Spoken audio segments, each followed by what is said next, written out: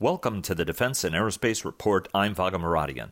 This podcast version of our interview is brought to you by L3 Technologies. Welcome to the Defense and Aerospace Report. I'm Vaga Muradian here at the Farnborough International Air Show at this historic airfield about 30 miles southwest of London, one of the world's most important gatherings of defense, military, industry leaders, and aircraft from all around the world on this, the 100th anniversary of the world's first independent Air Force, the Royal Air Force, founded in April 1918. This year is a year of commemoration for that great and historic force and Air Force on which all other Air Forces around the world have been modeled. Our coverage here is sponsored by Farnborough International and Leonardo DRS, and we're here at the BAE Superplex at the end of the airfield here at Farnborough to discuss the Future Combat Air Strategy, which is the new strategy that was unveiled by Prime Minister Theresa May and Defense Secretary Gavin Williamson.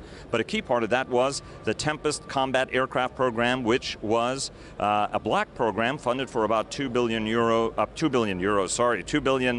pounds, in which BAE Systems is the lead contractor, joined by Leonardo Aircraft, joined by Rolls-Royce and MBDA, Europe's leading missile maker. And we're honored to have with us Andrew Kennedy, the head of strategy here at BAE, and Clive Morrison. Clive, I'm very sorry to mess up your name. We were making a joke earlier and I was going to refer to you by your joke name. And you've been working on the program as well from a technology standpoint. I want to start with you.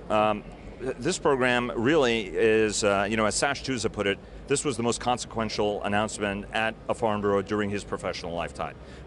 Given that this was really a black program in many respects, enormous amount of work, wind tunnel work that was also done on shapes. I'm going to bet you 25 cents, Clive, this is a representational model and nothing vaguely like the real aircraft. I'll let you comment on that in a moment. Talk to us a little bit about the strategy, when you guys started doing this, and the amount of work you guys have put into this, and what ultimately you're trying to accomplish from a UK sovereignty perspective, given that this program is important to the nation to preserve its own organic aircraft design and combat systems capabilities. Sure, absolutely. I mean, the Combat Air Strategy, as you say, was published on Monday morning, and that was really a statement of intent from the UK government that, you talk about the RAF being in service for the last 100 years, that's been backed by UK industry, so effectively, we've been leading the sector for the last 100 years as a global power, and the Combat Air Strategy will hopefully position ourselves going forward for at least the next 100 years to maintain that position. And there were three main aims from the strategy. One of which was a statement of intent to international partners to say the UK is in the game, we want to go out and look for international partners. There is effectively the confidence for the investment community to say, if you've got a choice of where you're going to put the investment, come into the UK combat air sector, because this is a growth sector and it's something that we're going to sustain for many years into the future.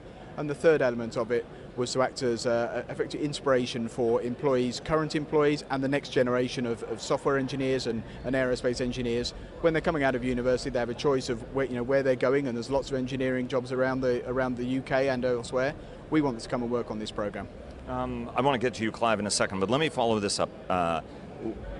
From a BAE strategy perspective, BAE and British industry has 20% of the Joint Strike Fighter.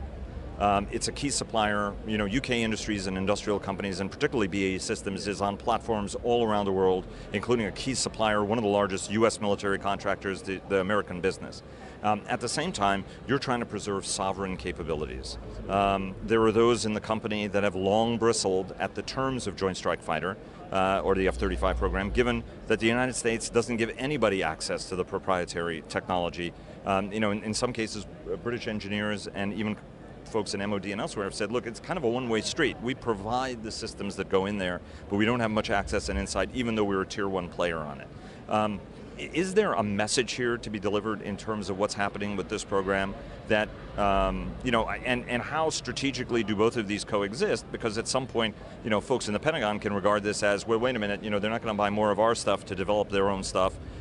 Even if that might be part of the message, it becomes kind of a difficult narrative. Walk us through strategically, how to think about this problem from a BAE Systems standpoint. So I think what we have to understand is the BAE Systems position on F-35 came about from a large raft of the intellectual property that we generated through a number of programs prior to that, the Typhoon, the Tornado, the Harrier, and other work and investment that we had done. So the F-35 is great business for the company, but what it doesn't actually necessarily do for us is create the long-term future. We're not creating the intellectual property from the F-35 program that we can then transfer necessarily onto other programs. But we are still doing really, really good work on that program, and they can very much coexist with Tempest and the work that we're going to be doing through the initiative that was announced on Monday morning. So what we really want to be able to do from this program is to generate the intellectual property that we're able to own and exploit, and potentially then that ensures that in the future we are going to be a really, really good partner for the United States as well. So we can continue, like we've done, as I say, on the Tornado and the Harrier and the Typhoon. If we generate some of the capabilities on this program, we can then perhaps partner again with the US in the future. And as you look at that partnership future, you have the French and the Germans that have announced their program to develop a combat aircraft. There's a partnership that BAE has with Turkey, for example, to work on the Turkish combat aircraft program. And you guys have had a terrific, I mean, in fact, you were a large stakeholder in Saab for a very long period of time. And then you have that access as well. Talk to us about how this is going to work out. Does this become, most people don't realize that the Eurofighter design was actually the British BAE Systems design that everybody adopted. France was part of the program at that point, broke off to do the Rafale. How do you see this all working? Is it the guys who actually put the most skin in the game up front that become the guys who end up driving the train, a little bit like Eurofighter? Not at all. I mean, again, within the Combat Air Strategy, where we've talked, there's a whole chapter about international partnering, and what the UK wants to do and what BAE Systems wants to be able to do is be a true international partner. So we want to be able to, at the start of the program, engage with a number of companies, whether they are new allies or traditional allies, work together perhaps for on 12-month concepting kind of studies, and then make sure that whatever it is that we're producing that comes out of those studies and that we take into service in the future is something that meets the requirements of both of the UK but also of our international partners. Clive, I want to come to you. It's pretty stunning, and I think you guys have a lot to be very, very proud of. Talk to us a little bit about, you guys have been working on this for a while through a variety of different program streams and tracks. Friends of mine tell me you've been doing quite a bit of wind tunnel work as well. Talk to us about some of the technology streams that you're bringing together on this and the kind of jet and capability, where is this aimed at the market? Larger than an F-35? Well, talk to us about where this would fit in an overall strategy, because UK is still acquiring F-35 aircraft. Sir Stephen Hill, your chief of the RAF, told us, hey, 138 is the number and that's what the force is building to. We're going to talk to Philip Jones, First Sea Lord as well, and he is as eager as Cass is to get those airplanes. Talk to us about the kind of capability sets that Tempest would bring to the fore, and what market itch would it be scratching ultimately? This is not, we don't see this as a competitor to F-35. From our National Air Force, the Royal Air Force, which you've quite rightly said, first independent Air Force, we see this more as a complementary capability into the future. So the last SDSR in this country outlined a view that Typhoon would go on until about 2040, maybe a wee bit longer. So we feel we need to understand now what sort of capabilities, what sort of technologies, what sort of systems will be required in order to take over from Typhoon in that sort of time period. Given that certainly for our own national customer and for many other customers as well, F-35 is really only entering service now. It'll have a long and very capable service life. The force mix between what we are currently viewing as the Typhoon F-35 force mix on a national perspective and the force mix between this concept, as you see behind, or what comes out of this concept work that we're doing, it may or may not look exactly like the thing you see behind you, will be effectively F-35's partner in the Royal Air Force from the 2040s onwards. So we don't see it as a competitor to F-35, it's a complementary capability in terms of the Royal Air Force and some of the other European air forces. We've done some market analysis around the rest of the world, and clearly there are a number of elements to that in terms of where you position yourself. The United States, with its capabilities and with its immense buying power, will put itself in a position, we believe, which we will slightly discriminate ourselves of. That is not to compete. We look to the future where we are continuing to cooperate and collaborate with the United States in an operational sense. So therefore, whatever we do needs to be complementary with what the United States is also fielding.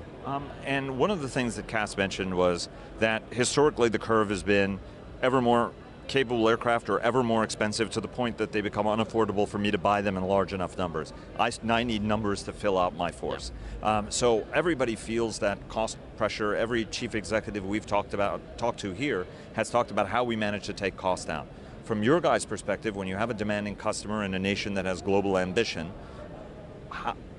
what are the major muscle movements, intellectual processes, or hard processes you're using to try to pack, for example, Typhoon performance in a jet that costs significantly less than a Typhoon to allow Cass and his generations of his successors to buy them in far larger numbers? So you're right. So Stephen has challenged us to reduce the cost of procurement and ownership, and that's a challenge we welcome.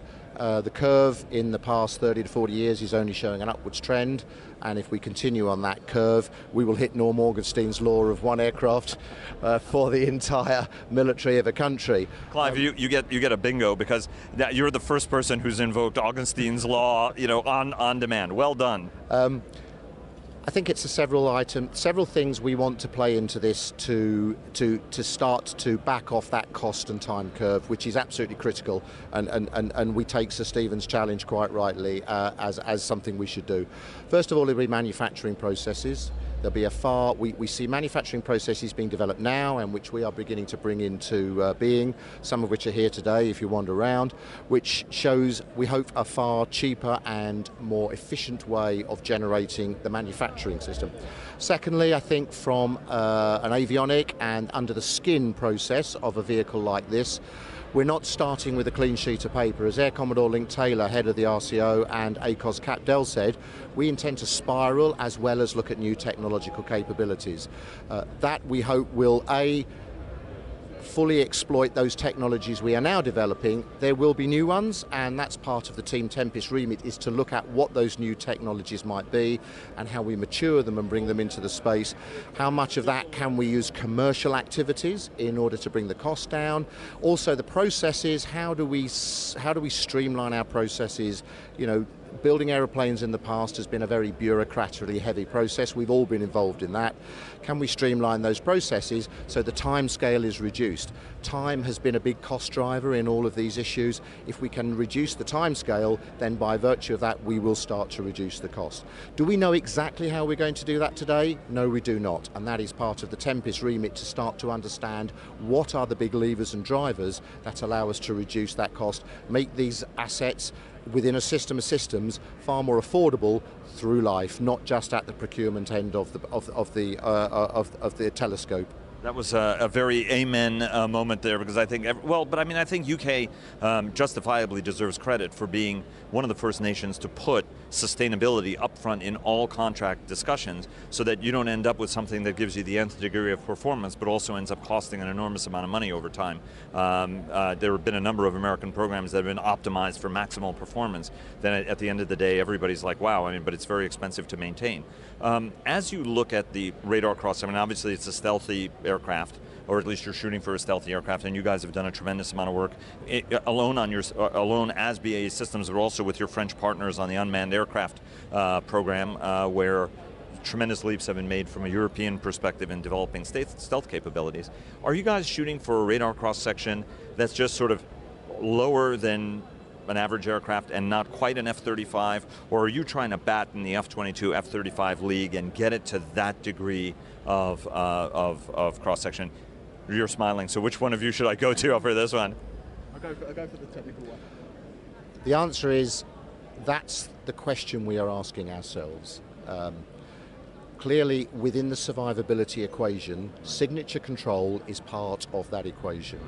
Effectiveness and efficiency and delivering the capability is dependent upon many factors. So part of the Tempest remit is to look at that operational analysis, the operational requirements, and the concepts that will deliver that into the future. Looking to the future in terms of threat is difficult, as we all know. That crystal ball in 2040 is probably a little furry and fuzzy, so we have to make some assumptions and work forward with that. Do we at this moment in time believe stealth is a factor in the equation for the design of a next generation combat aircraft, or rather perhaps more accurately signature control? Absolutely. Will it be the dominant factor? We don't know. So we're going to ask ourselves those questions, try to understand the environment, look at the operational requirements, and look at concepts that meet it within the most affordable and efficient way. So is there an answer today? No, there's not an answer today, or we don't have an answer today. That's why we're doing this work, to understand. Let me ask one question, and I want to get to you, Andy, but from a payload perspective, one of the core things is, what are you ballpark want it to do, right? What's the range, payload, and then the other things can flow from that roughly, right? I mean, what's your rough speed corner? That drives gas. You want more munitions capability, greater range. Do you guys have any of those parameters sketched out even in rough manner so that when you put pencil to pad, you guys know how to form it out from that? I think we have a view, we have a framework. Whether that framework is right for tomorrow, we don't yet know. A lot of I think will depend on issues like the effectors, the weapons. Will they bring and confer a level of performance and functionality, which means arguably we may be able to back off the overall aircraft performance. So I think we've pitched it not far off where aerodynamic performance is today. But we fully expect that through our processes of understanding the environment and the operational analysis and the concepts, that may change our mind about how we deliver that. I'm very aware that we are often accused of fighting yesterday's wars in terms of how we develop the next set of combat aircraft capability. We're trying not to do that. What we want to do is understand where those key discriminators are. So I guess the real answer is we have some baseline assumptions which are probably not far off where the Typhoon capability is today in terms of aerodynamics. We would hope to improve on some of those, but other areas we may be able to back off and give ourselves more flexibility in the conceptual designs because other elements of the system will be able to deliver that capability without necessarily having to go all the way to that aerodynamic performance. But the bottom line is that's why we're doing the work to understand. Andy, what's next from your standpoint from a strategic perspective? You know, sort of what's next for you guys now that you sort of sat there, you know, stroking the cat and having come up with the program? I wanted people to have that image, you know. Please don't. No, if only it was that relaxed. I think the key elements coming up in the next couple of years, I think, are very much to engage with the international partners and see if we can, you know, create some kind of construct that has mutual benefit to all the partners, and that's the absolutely fundamental element of what we're going to be trying to do. As I said earlier on, it is engaging with the partners at the earliest possible stages to make sure that we produce some kind of system that meets the requirements of everyone. And the other part then is also sitting down, sort of building on Clive's earlier answer, sitting down in kind of the requirements definition phase to make sure that we have an open and honest conversation between industry and between government, and that is set out in the Combat Air Strategy that we're going to be able to do that. So that if a requirement is set that says it needs to go X miles an hour, and actually industry can come back and say, you know, if it's X minus 1 miles an hour, it'll be significantly cheaper. Do you really need it to go that speed? That's the kind of open and honest discussion that we'll have, and hopefully from that will then produce that kind of affordable product that we've been talking about. And Clive, you know, one of the parts of this is to drive it very, very quickly. Yes. Let's not take 22 years to develop the airplane. Absolutely. So what kind of hard gates are there to transfer what Andrew said, which is, hey, here's the strategic intent. You know, what's the timetable everybody's playing against to try to deliver capability on a ramp? You know, what's that? Has CAS or anybody put that stick in the mud that says, hey, here's when I want it by? Not hard numbers in that we are pushing, and this is obviously a discussion between ourselves and the national governmental authorities and the MOD. We want to be in the market when the market is ready for a vehicle, for a capability like this. Our internal view says we believe that is probably in the late 2030s, early 2040s.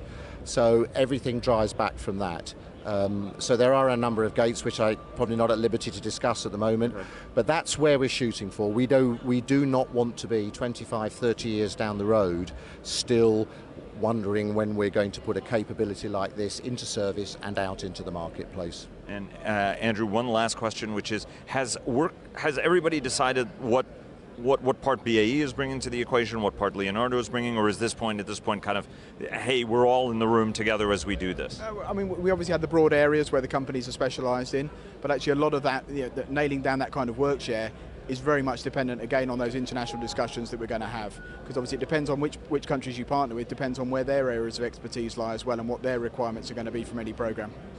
Andrew Kennedy, Head of Strategy for BAE Systems, Clive Morrison, operational requirements, and a man who's at least very technically savvy on this program. Guys, thanks very much. Best of luck. We look forward to covering you over the coming years, and it's going to be really, really great to see how much this airplane differs from the real one when it hits the ramp, because when you went back and you looked at the stuff that became Typhoon, it looked very, very different than what Typhoon looked like. Thank you. Best of luck to you guys. Thank you so much. Thank you very much. Thank you.